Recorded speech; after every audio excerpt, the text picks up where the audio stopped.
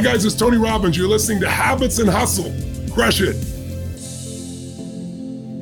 Welcome to Habits and Hustle. We have Eylon Levy on the podcast today, who is basically you're the Israeli government spokesperson. Is that an official title that I can say that you have?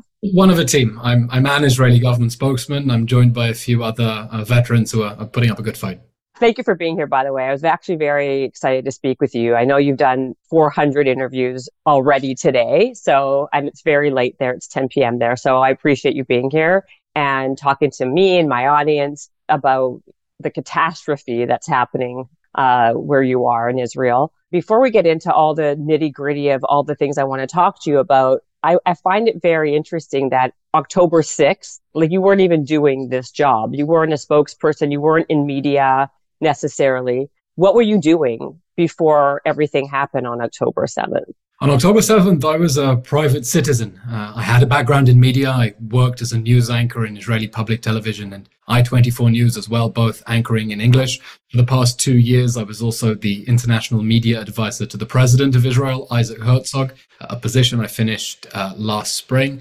But on the 7th of October, I was a private citizen, couldn't believe that the earthquake and the cataclysm that we experienced with that massacre would have me a week later on international television and radio making the case for Israel and trying to fight our corner on the airwaves as we deal with the aftermath of that horrific massacre on October 7th and pushed ahead with our campaign to destroy Hamas in response to that massacre so that it can never hurt our people again. So how did you become the face of? I think that everyone now pretty much recognizes, especially if you're a Jewish person, recognizes your face as maybe you don't say you're the official spokesperson, but in all intents and purposes, that's what I think of you as, and most people would. How did you become that person? Is it because you were an anchor for, like you said, some of these broadcast stations in Israel, or who kind of put this upon you to be this guy? Yeah, a very surreal twist in the story, especially considering everything that Israel had been through over the past year. October 7th, I woke up like everyone else in the country to the sound of rocket sirens at 7:30 in the morning, having to run down 3 stories underground with all of our neighbors because suddenly we were under attack and Hamas was firing rockets from the Gaza Strip. And for the first 48 hours, the whole country was still in shock, literally in shock, trying to digest what had happened and come to terms with the extent of those atrocities. And then very quickly, Israeli society came together and mobilized, and people started doing whatever they could, donating food and socks and toothpaste for soldiers, going to deliver food parcels to patients in hospitals. And Israeli society is incredibly resilient. It bounces back very quickly because it's used to dealing with big traumas. This was a huge trauma and it bounced back in a big way. And so everyone found themselves contributing in whatever way they could. And with my own background as a TV news anchor and as a former presidential advisor as well, I said, right, we have to make the case for Israel. We have to explain what is happening. So I set up this little mini studio at home, put out a tweet saying, I'm available for TV interviews. I used to work for the president. Interview me. And for about a week, I found myself giving interviews to news stations around the world, mostly in India. They're very interested in our story here. And then about a week later, Israel is a very small country. Everyone knows everyone. So through connections, an offer reaches me whether I want to get involved officially with the Prime Minister's office making the case for Israel. Everything here very much on the fly. The interview process went, do you speak English? Yes. Do you have a tie? Yes. Okay, you're a government spokesman now. Good luck. Are you serious? No, I'm exaggerating. No, you're not.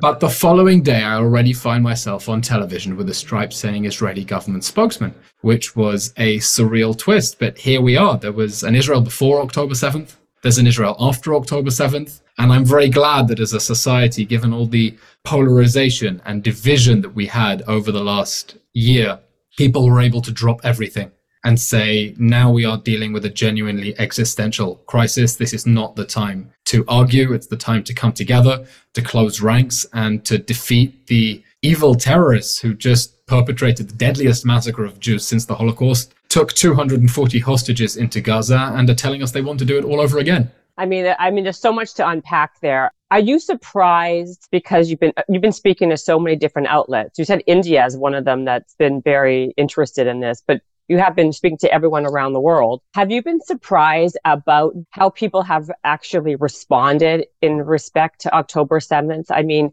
if to be honest with you, I actually have been pretty shocked at the. What shocked you? Well, I'll tell you what shocked me. I think the level of anti-Semitism, a lot of the mainstream media not kind of showing the reality of what's happening. They have not been very pro-Israel. It's been shocking to me, the amount of slants and propaganda. And I wondered if it was shocking to you, or you kind of are not as surprised as most of, I guess, me and a lot of the people I know are. I think one of the most shocking things after the October 7th massacre was the number of people who celebrated it. That's what I'm saying. Yeah, as an act of resistance and liberation, as if rape could ever be a tool of resistance, as if burning little babies can ever be an act of liberation. And the protests that we saw around the world were sparked not by Israel's military campaign. They were sparked by the initial massacre. Which was celebrated by people who have spent so long thoroughly dehumanizing Jews and Israelis. And I mean dehumanizing, because to tear down a poster of a hostage, especially a child, especially a baby, you have to really have dehumanized that person to believe they don't deserve that basic mercy, to believe that they can't possibly be a victim because they belong to a broader people you have consistently demonized and said nasty things about, and are now glorifying the violence against them. So that was shocking. And I remember that one of the first signs of the magnitude of the crisis was how many liberal, progressive Jews, people who identify as being very much on the left, spent October 7th not only being shocked by what Hamas did, but being shocked by the cynical lack of sympathy from people they thought were meant to be on their sides. Fellow academics, fellow people in the human rights industry, who had just witnessed these horrific crimes against humanity, the unspeakably barbaric savagery of Hamas. And people found ways to defend it and to justify it. And that was really horrifying. And that is something that I think, even after this current conflict goes away and ends, and it will end with an Israeli victory, that's the only way that this can happen. That's going to be an open sore, and people are going to remember the jubilation and celebration there was when Jews were being massacred on October 7th, and the way that people justified that and fit it into their own twisted, warped ideologies. But even speaking with, I mean, that's a whole other thing. I mean, the celebrations that were happening on the streets and the protesting and all that stuff, I've been just shook by that, and so has a lot of other people. What I'm even referring to is just the overall, the mass media. I mean, you've been even asked some crazy questions, some like outrageous questions from me, like from major media outlets where I'm listening while I'm in the kitchen, and I've done a double take many times at the, like. Sometimes the questions are so crazy that I only understand when I rewatch it, because it's so crazy that I don't believe while I'm hearing the question that that's actually what's being asked. I was asked on the BBC last week, we have CCTV footage of hostages being abducted into the Shifa hospital on the 7th of October. Do you have CCTV footage of the medical treatment they may have received in that hospital? Are you serious? Like, yes. Just had an interview with Voice of America TV, and they asked me the same question that I was asked on an Irish channel a few days ago, saying that Hamas has been trying to give you back your hostages for the last 5 weeks. The deal has been on the table. Why has Israel only just come around to it? Which is astonishing. Obviously, if we had a realistic option to get those children, to get those babies out of Gaza 5 weeks ago, we would have done it. It's Hamas that's responding to pressure, to unrelenting military pressure from Israel. It's not that Israel had to be convinced to bring back these babies from the inhumane conditions they're being held in. But yes, some truly bonkers questions. But I have to say, a lot of the media have been very, very good, continuing over a month and a half after the massacre to shine light on a lot of the stories, on the atrocities. CNN, for example, has been speaking a lot lately about the use of rape and sexual violence as tools of war during the October 7th massacre. This is still a cataclysmic moment that is going to continue bringing forth new stories, new testimonies, and it's important that the media cover them. You know, I worked in news. I understand that people want fresh images. And as images come out of Gaza, the news cycle changes because they want to present the new images. But personally, I've been shocked sometimes waiting to go on air. Sometimes I can be sitting in the chair 10 minutes listening to the broadcast with no mention of the October 7th massacre. And when I point it out to the news anchors, they'll say, oh, we've discussed that. We've reported on that. But it's the immediate context. It's the immediate context with which you have to understand why this war is being fought. That it's not just another round of fighting. We are fighting this war because Hamas committed the deadliest massacre of Jews since the Holocaust, abducted 240 people and told us it wants to do it again. And we're fighting because we cannot abandon our hostages in Gaza or leave Hamas free to reoffend. And any media coverage that tries to tell the story of what's happening, even of the humanitarian situation inside the Gaza Strip, but doesn't frame it in the context that Hamas launched this war with these barbaric savageries, is not presenting the full picture. In fact, it's not even presenting the picture. It's presenting something so warped and twisted that it doesn't even approximate the truth and reality. So why is it that they're doing it? There's actual footage, there's actual video and audio recordings, and yet they're still sugarcoating it and being biased towards a terrorist organization. That is where I'm extremely perplexed, and I think a lot of people are. I think recently I heard someone ask you the question about, like, do Israelis not value Palestinian life as much because of the 3-1 hostage negotiation, which, again, like the amount of composure that you have to listen to this garbage. I mean, my question was really to you, like, I actually can't believe that we're even giving 3 terrorists for 1 innocent hostage. It doesn't even seem real, like that we even have to. Why are we, in your opinion? I know Israelis, we value every life. We've given away 1,000 terrorists for 1 life. That was 7 years ago for another situation. Gilad Shalit, back in the early 2010s. Exactly. Now, why did we, in this hostage negotiation, was it the pressure we had from the world, or like, can you talk about that a little bit? Yeah, that was a surreal question that I got asked on Sky News and has become absolutely viral. All the Israeli news channels, news websites sent their own pushes, and I can't tell you how many interviews I've done in Hebrew where they've replayed that moment and the exaggerated eyebrows that I did. News anchor spoke this morning to a hostage negotiator, and he suggested that the fact that Israel is willing to release 3 Palestinian prisoners for every hostage suggests it values Palestinians' lives less. Which really was an astonishing accusation, because if we could get 1 for 1, obviously we'd do that. Obviously, we would prefer to get all 240 of our hostages back without releasing a single Palestinian. Right. For zero. For zero, especially if releasing more of them than we're getting hostages makes them feel undervalued. That's the last thing that we would want. This was so absurd, though. Like, how does someone even come to that conclusion? I think people take facts and they fit them in the stories that make sense in their own head. And if you are starting with a position that says Israel is ultimately always at fault, Israel is callous about Palestinian lives, it doesn't really care about civilian lives, despite everything that we've been saying, going blue in the face, trying to get civilians to evacuate from populated areas that are going to be suffer in this war because Hamas has embedded its infrastructure underneath them. Despite all of our efforts, despite everything we do to explain that, if you're still convinced that Israel doesn't value Palestinian lives, well, then obviously something like that makes sense in your head.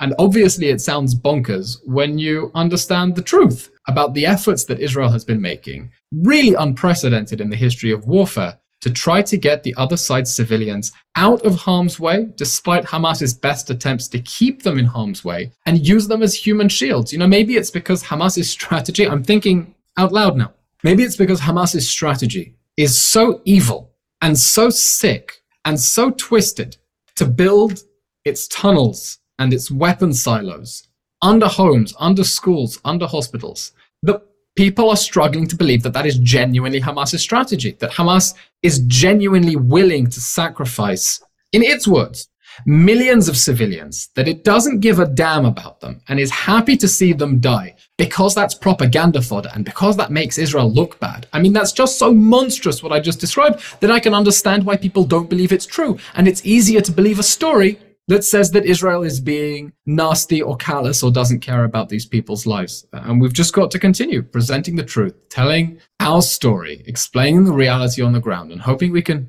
shift the needle. Do you get information before, let's say, anybody else? Like, I want to know what's going to happen to the rest of the hostages, or what happened to the woman, the mother that was supposed to be let go with her child. And then, of course, Hamas reneged on that part of the deal. No one's talking. Heartbreaking stories there. Such heartbreaking stories. Look, I'm plugged into all the various government ministries and advisors to make sure that we always have the best and most accurate information, that our answers are coordinated and approved. But I don't have secret special knowledge in advance. My job is to go on TV and say things that are already in the public domain and explain them.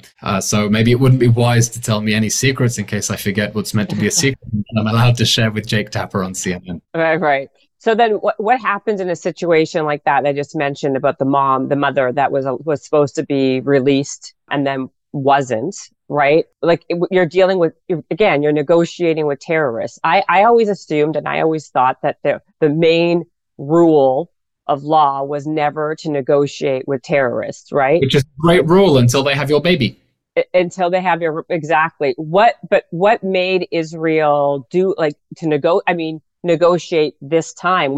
Was there pressure from the world to be doing this? Because at the end of the day, we are giving 150 terrorists, probably more, attempted suicide, people who are attempted murderers back over there who are out there saying they're going to be doing it again. They can't wait for the time that they can do more violence. I mean, the world is getting scarier and scarier. Really is. You know what I mean? By the moment. So can you kind of touch upon that a little bit? Like, are we, to get back the rest of the hostages, are we going to have to give away even more? I mean, it seems like that's where we're going.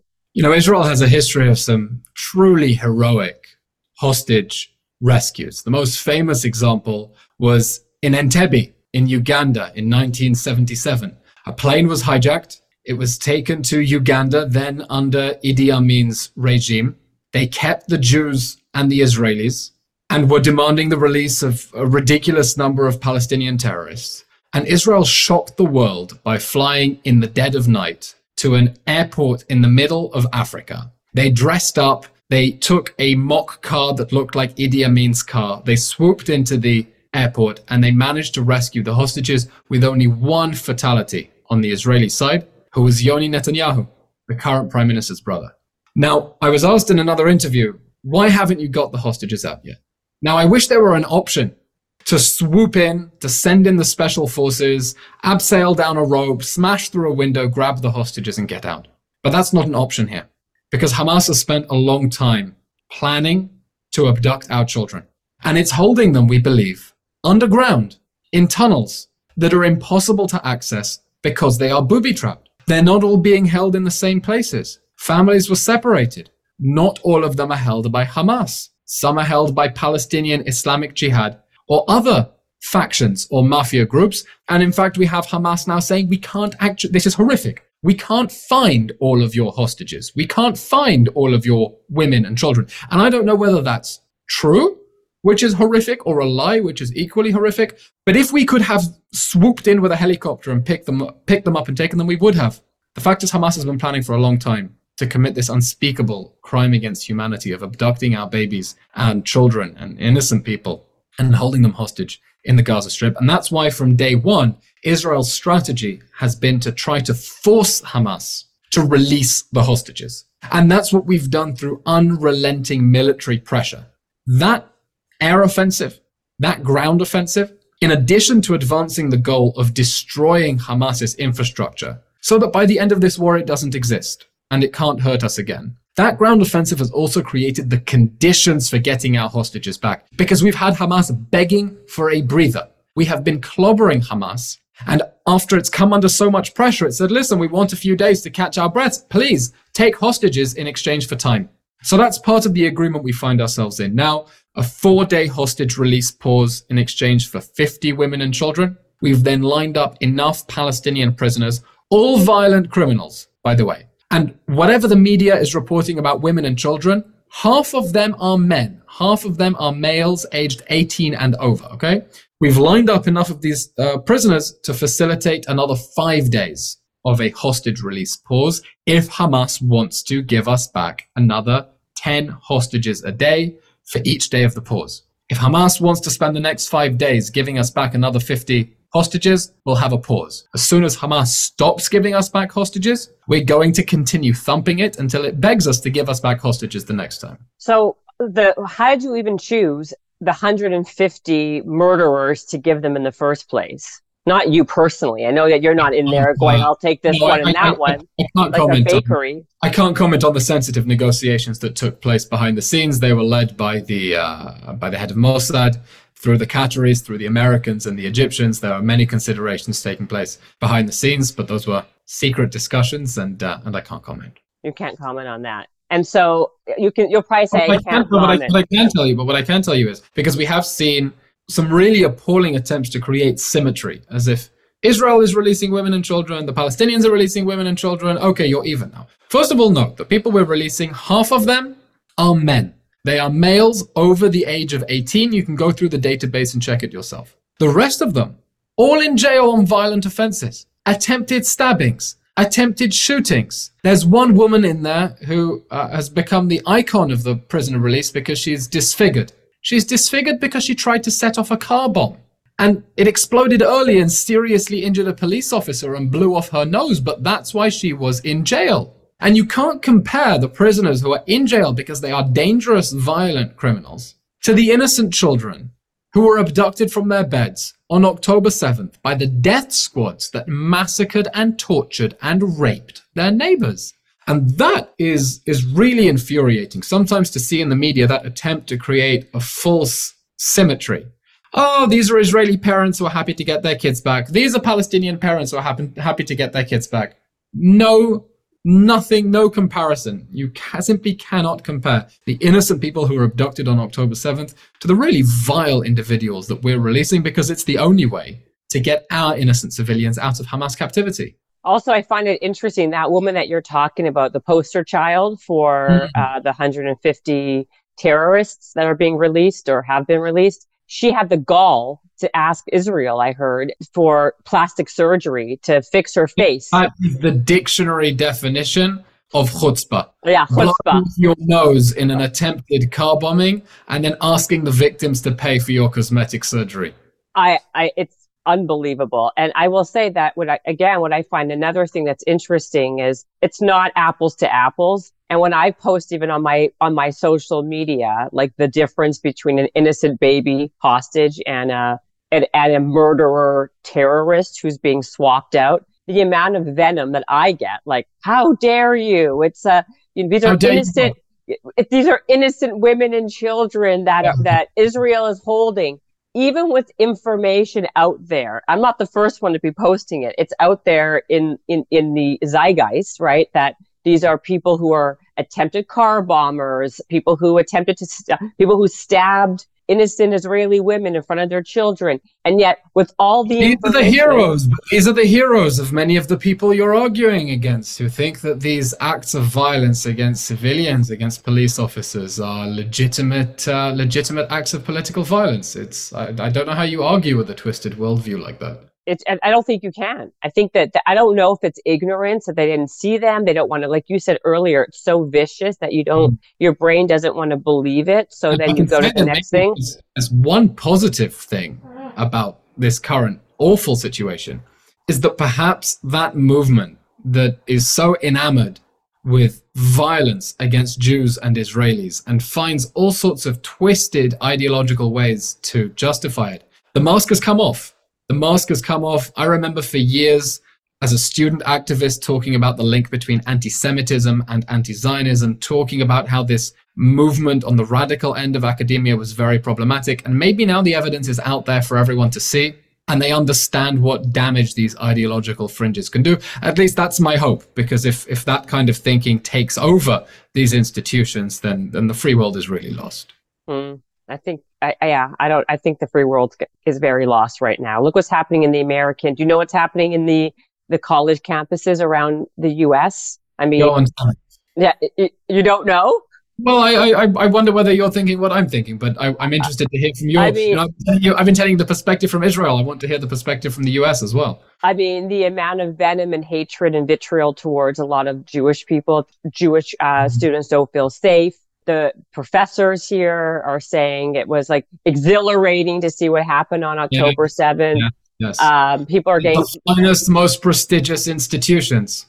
And I was going to say, this is not like little bodunk colleges. These are like the biggest Ivy Leagues in the world, Harvard and Cornell and UCLA. These are like the majors. Scary, because these student activists are tomorrow's law interns, and their law partners are the biggest firms in 10 years, and they're running for Congress in 15. That is why, that's what I'm saying. Do you know how what's happening here and like how it's happening? Like, I guess people didn't realize that there was so much money coming out of Qatar funding these places. And then that brings up another thing. Like, Qatar is like the mediator, right, between Israel and Hamas. But isn't Qatar also protecting Hamas and funding Hamas? Like, can you explain what's going on with that? Qatar has played a very problematic role. And when this war began, the Prime Minister was very clear. Hamas is ISIS. Hamas is worse than ISIS. And just as no country in the world would think to give shelter to ISIS terrorists, to host them on their own soil, to accept diplomatic delegations from them, to have diplomatic links with them, no country in the world should harbor Hamas. And we've also been very clear. Every Hamas terrorist, wherever they are, is a dead man walking. In response to the October 7th massacre, we're going to come after them and we're going to settle a score. Because we cannot allow that evil to roam the earth a day longer after the horrifying atrocities we saw on October 7th. Not the first Hamas terror attacks, of course, coming off on the back of 20 years of rocket fire from the Gaza Strip, 30 years of suicide bombings and other horrific attacks. But it was the straw that broke the camel's back. And we said, that's it. We're going after Hamas. We simply cannot live next to this evil organization. And we think that any country that is giving harbor to that organization should be held to account. Even though they're the ones who are mediating and doing the negotiations? At the moment, Qatar is playing a role in facilitating that. And we hope that it will continue to play a role and get all of the hostages out. That is our demand. We want to get everyone out, and we'll go through the channels that exist in order to do so. What are can you give us some of the misconceptions that are out there that we should know in the West and in America and Canada, wherever, that maybe we're not aware of? Are there some or a couple that you can think of that we're a storytelling people. We tell ourselves stories and we understand the world and crises taking place halfway around the globe through the stories that we tell ourselves about ourselves.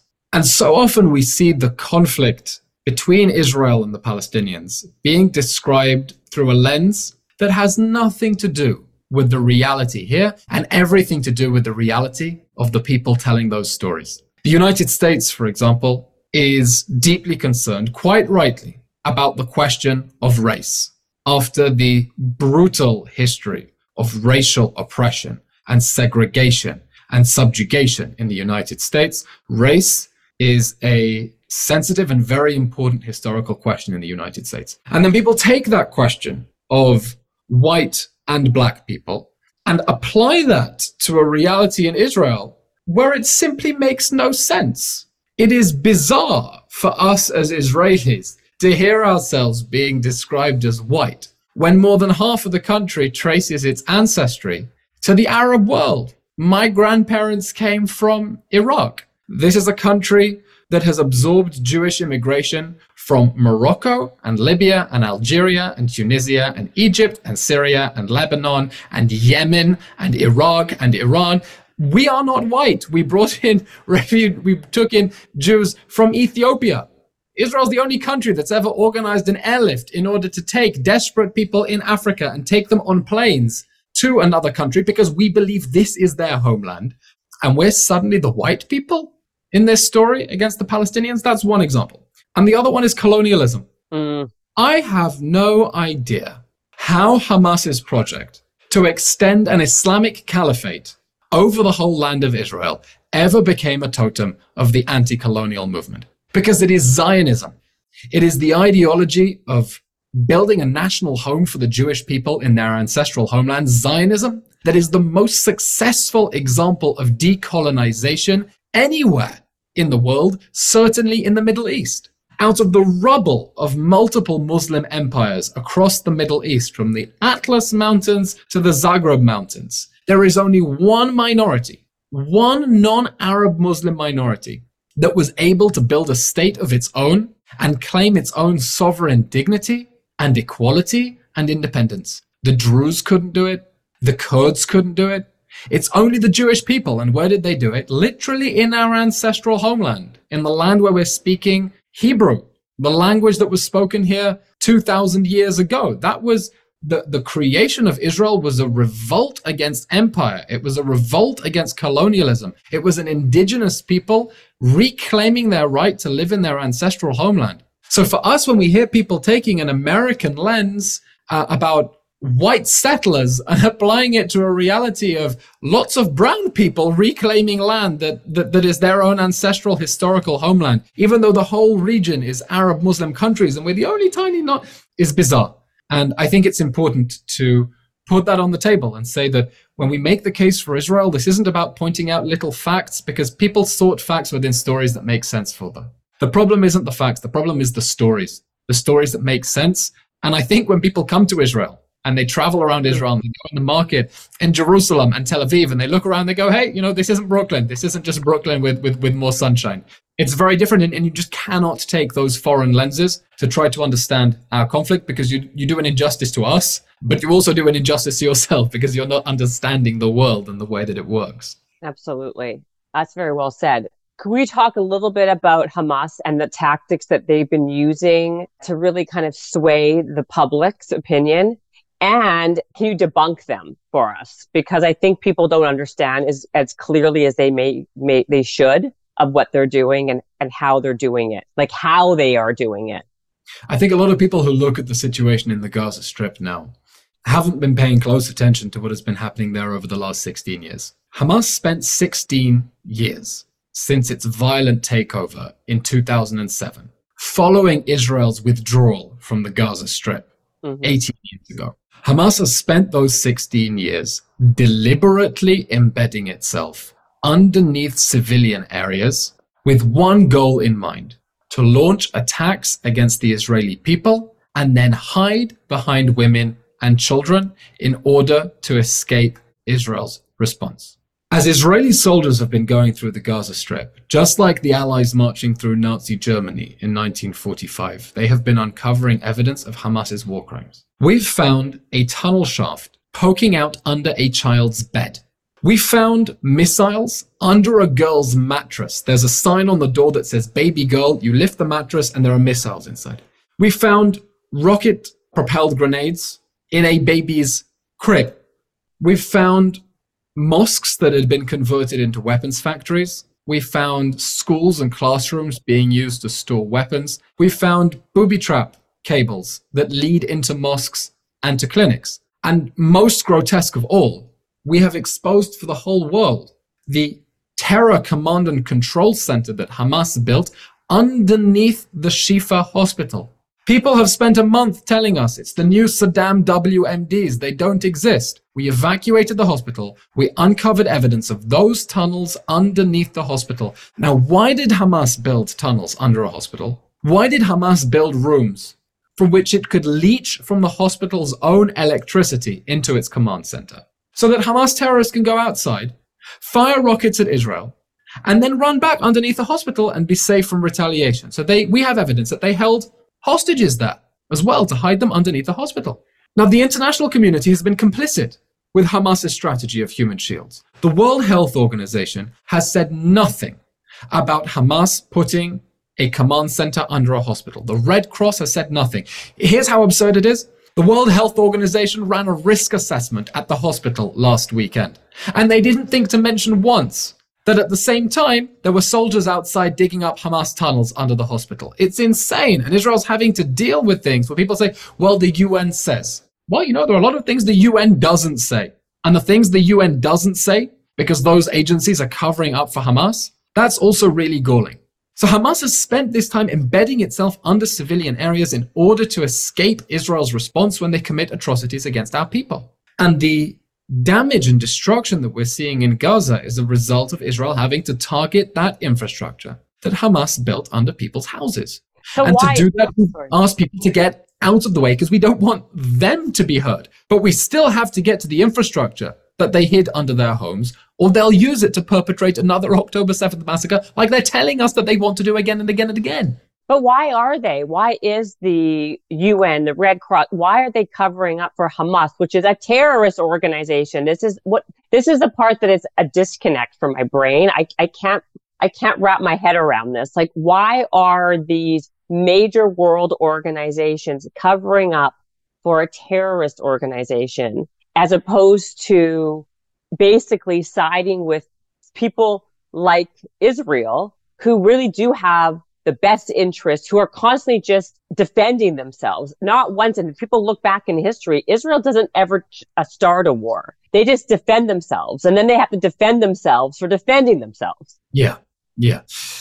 There's a world of difference between doing things that feel good and doing things that do good. And it's much easier to do things that feel good. Doing things that feel good is saying, we must send more humanitarian aid into Gaza. We should support the poor refugees who are living there. Doing good is asking, wait, why are there still people who are classified as refugees in the Gaza Strip? They were never displaced from anywhere. Their parents were never displaced from anywhere. Their grandparents were probably never displaced anywhere. Only the Palestinians get to hand down the title of refugee down the generations because they have a different definition of refugee from everyone else in the world. They have their own refugee agency called UNRWA.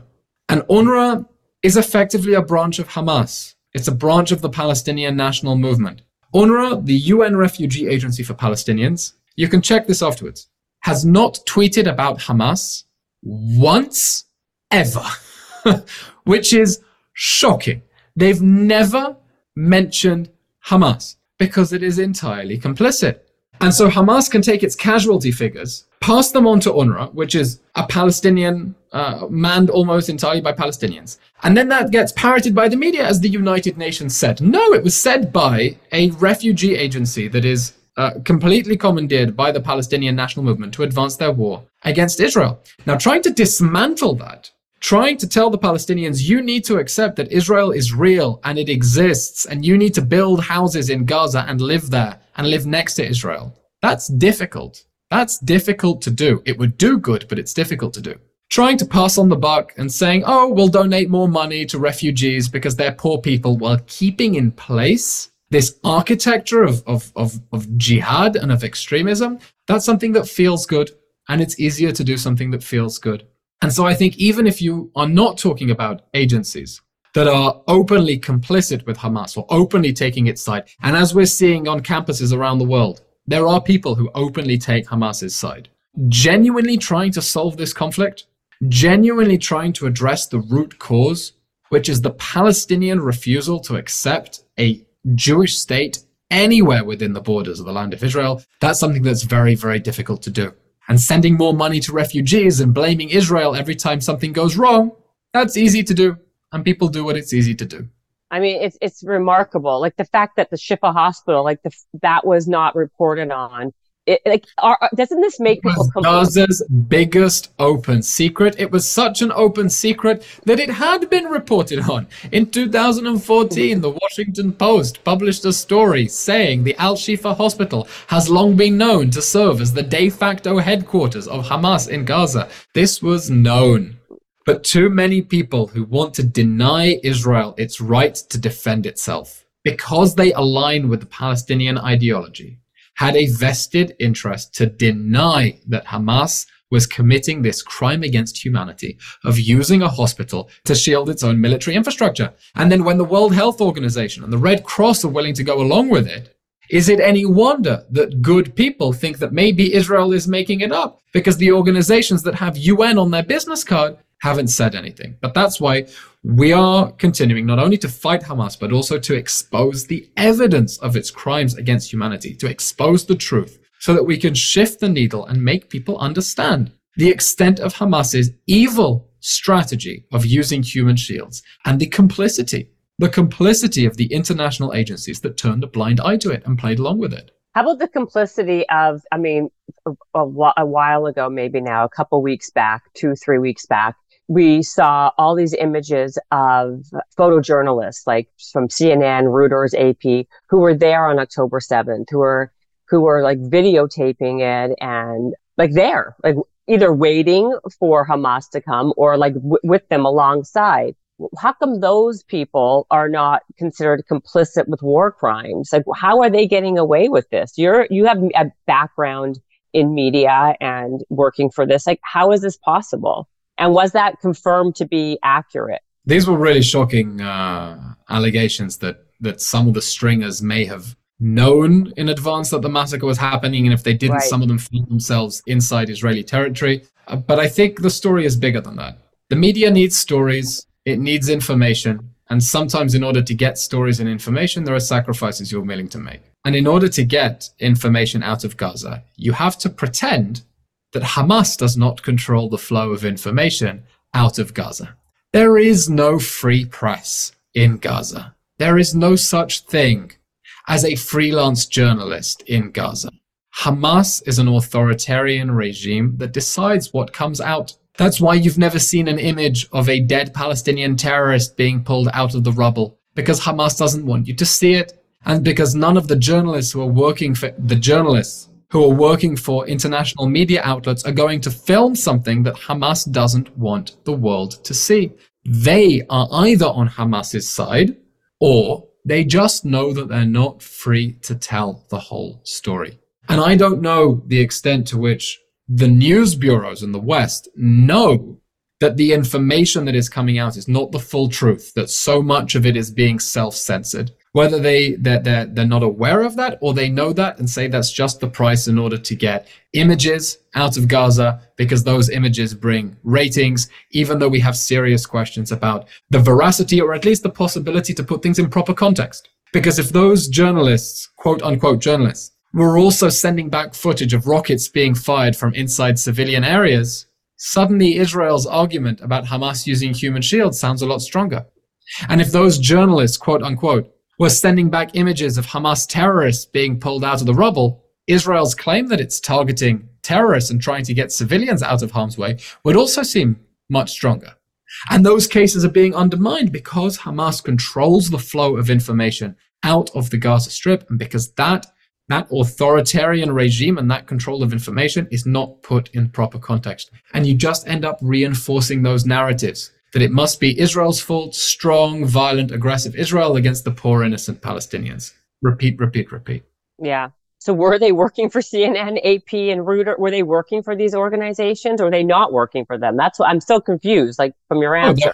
There were several camera people who were freelance. I don't know whether they were retained on a contract or whether they were paid on a per job basis, but had been contractually connected to the major news outlets. I'm not sure the specific allegations who was alleged to have been inside Israeli territory, who only took pictures as they abducted Israelis and took them inside on that awful day on October 7th. But I think that was really a wake-up call about the information we get out of the Gaza Strip and the need to be skeptical about it, because you know that an authoritarian regime is not allowing journalists or anyone there to tell the full story, even if they're not actively co-opted into Hamas's struggle and into Hamas's narrative. But if they knew prior, if anybody knew prior, shouldn't they be like, shouldn't the FBI, or shouldn't they be in jail? Like, where are they? Where are these people now? Does anyone know? Knew in advance? I don't personally know, but if these people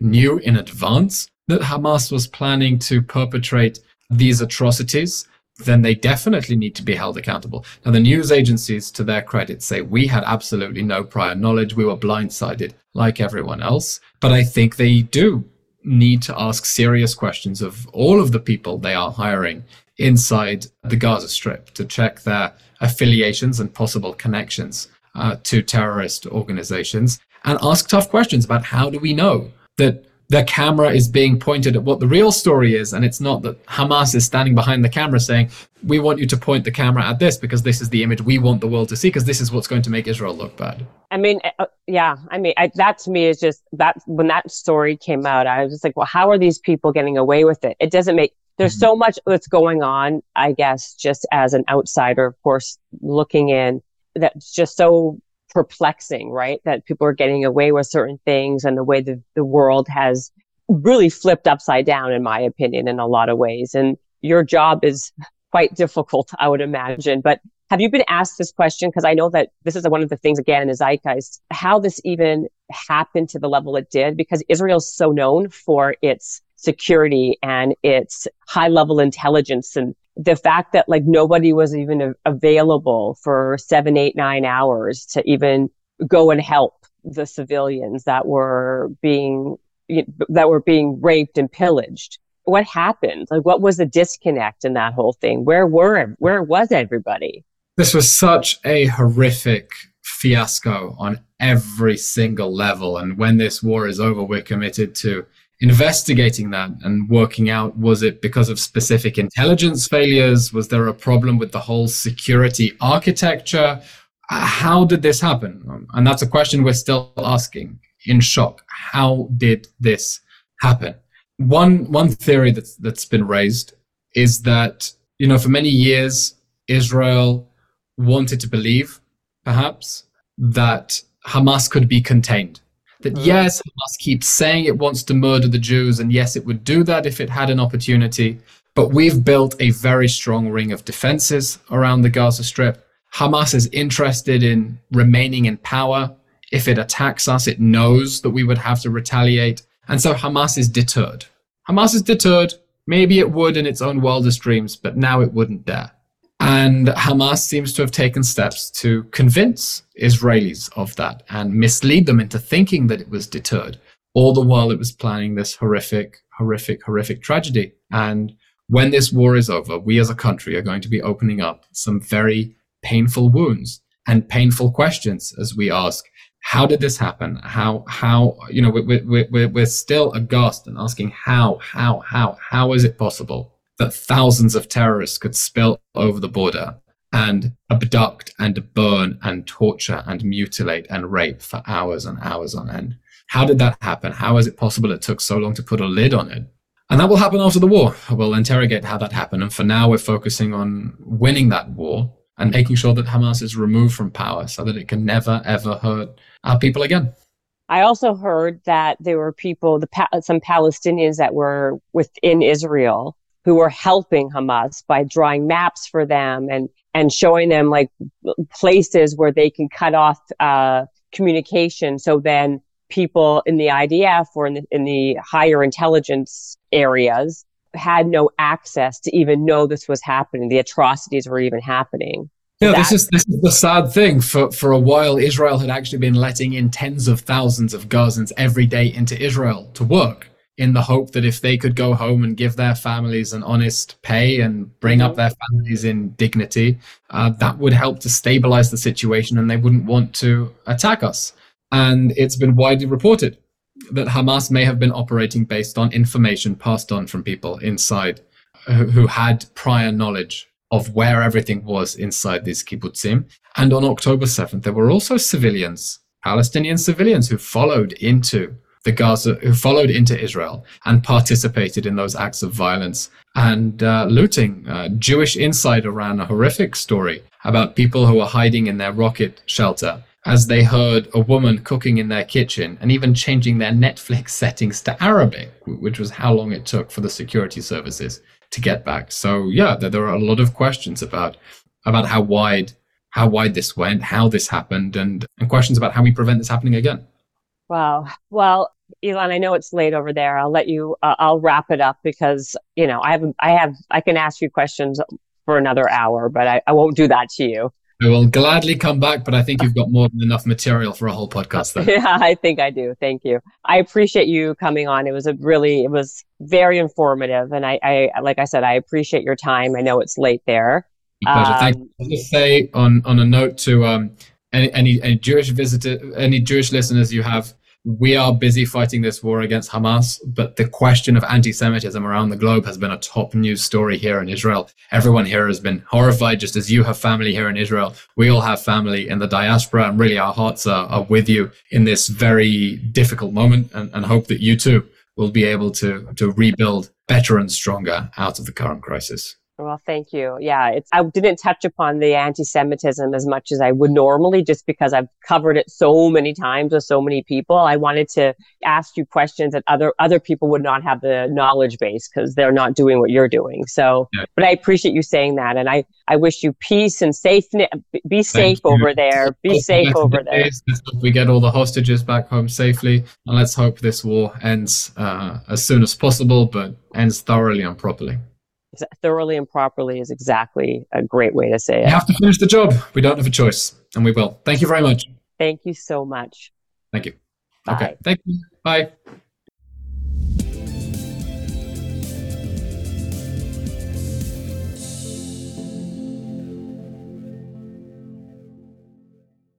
This episode is brought to you by the Yap Media Podcast Network. I'm Hala Taha, CEO of the award-winning digital media empire, Yap Media, and host of Yap Young and Profiting Podcast, a #1 entrepreneurship and self-improvement podcast where you can listen, learn, and profit. On Young and Profiting Podcast, I interview the brightest minds in the world, and I turn their wisdom into actionable advice that you can use in your daily life. Each week, we dive into a new topic like the art of side hustles, how to level up your influence and persuasion, and goal setting. I interview A-list guests on Young and Profiting. I've got the best guests, like the world's #1 negotiation expert, Chris Voss, Shark Damon John, serial entrepreneurs Alex and Layla Hermosi, and even movie stars like Matthew McConaughey. There's absolutely no fluff on my podcast, and that's on purpose. Every episode is jam-packed with advice that's going to push your life forward. I do my research, I get straight to the point, and I take things really seriously, which is why I'm known as the podcast princess and how I became one of the top podcasters in the world in less than 5 years. Young and Profiting Podcast is for all ages. Don't let the name fool you. It's an advanced show. As long as you want to learn and level up, you will be forever young. So join Podcast Royalty and subscribe to Young and Profiting Podcast, or YAP, like it's often called by my YAP fam, on Apple, Spotify, CastBox, or wherever you listen to your podcasts.